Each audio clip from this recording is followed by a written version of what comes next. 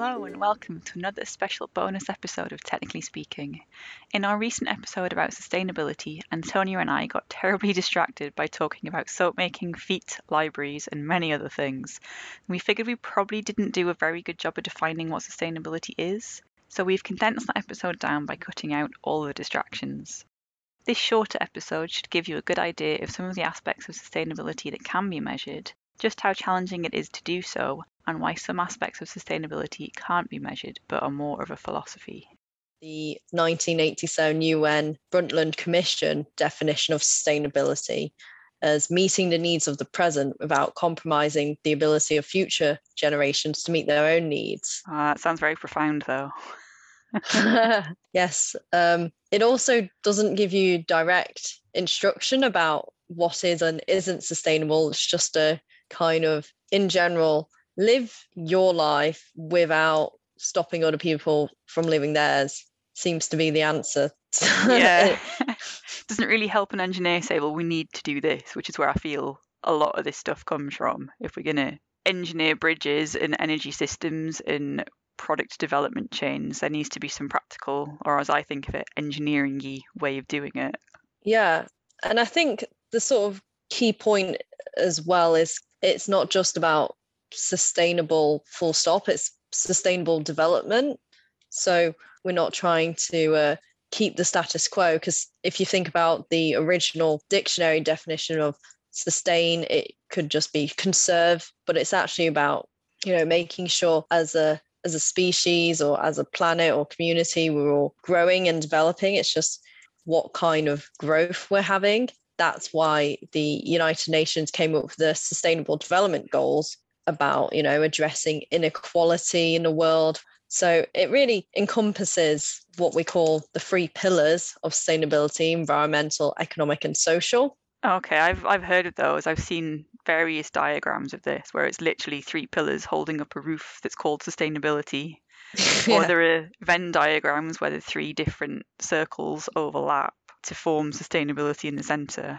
Yeah. Those three concepts seem sensible to choose: environment, economy, and social aspects. What does that mean in practice? If we ever get an issue like the solar cells episode, you need energy. So you generate it from the sun. That seems a good idea. The sun isn't going to run out in our lifetime. So that ticks the box of meets future generation needs.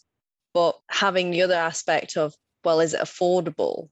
If we have to replace the cells frequently, how affordable is it? And then there's a social aspect of who makes the cells and what sort of environment are they working in.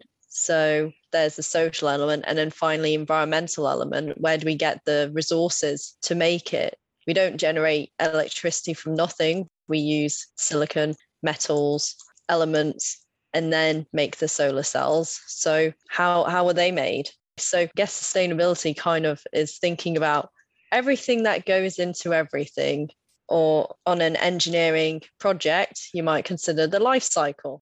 So we're going down this really philosophical route, and it sounds like that is a lot of what sustainability is about.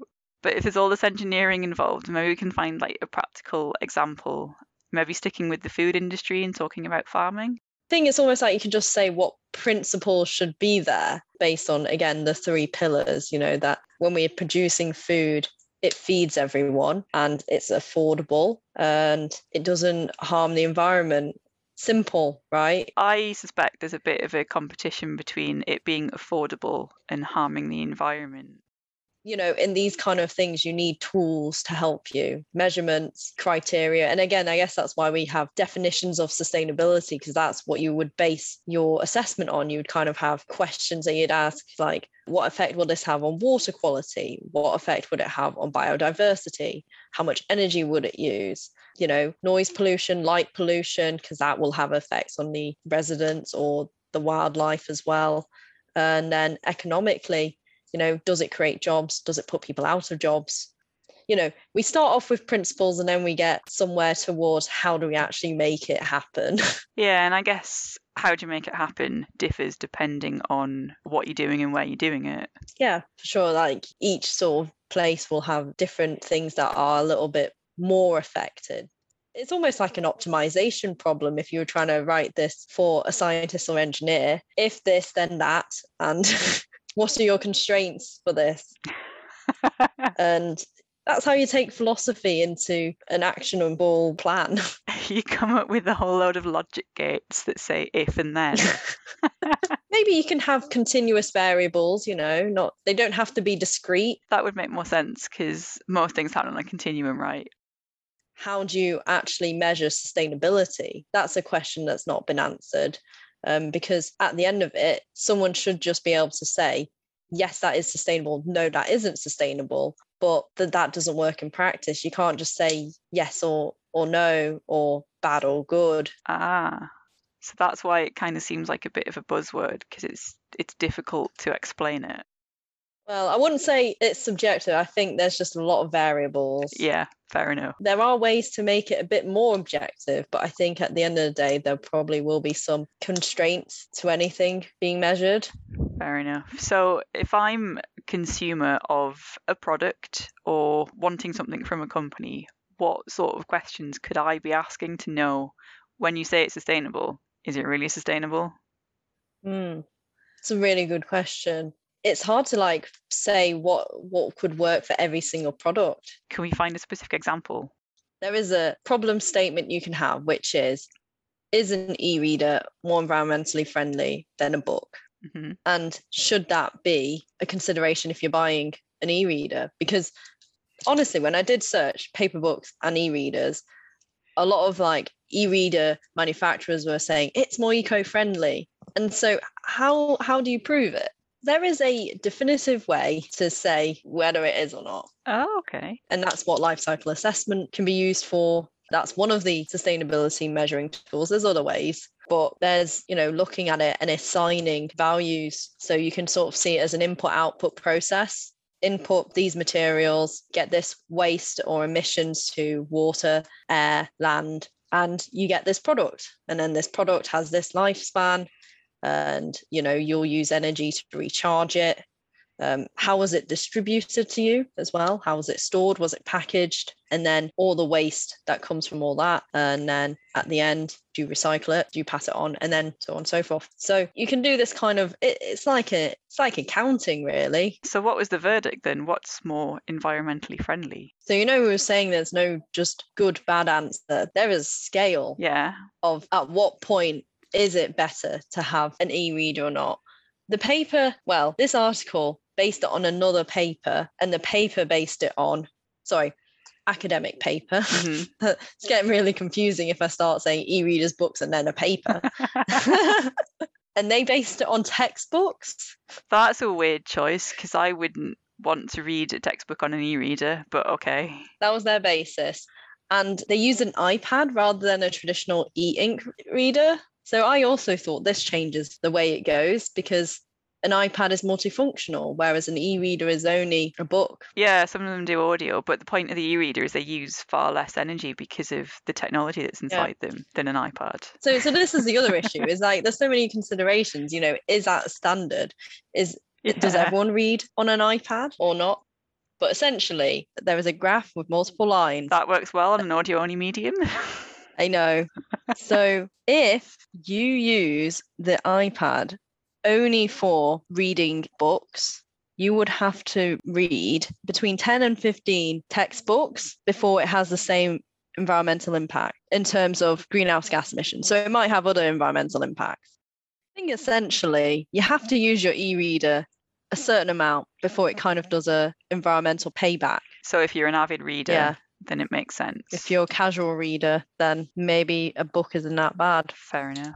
No, I'm guessing these were all brand new books. No, I went to my library and got a 20-year-old book. Yeah, I think the assumption was a brand new one.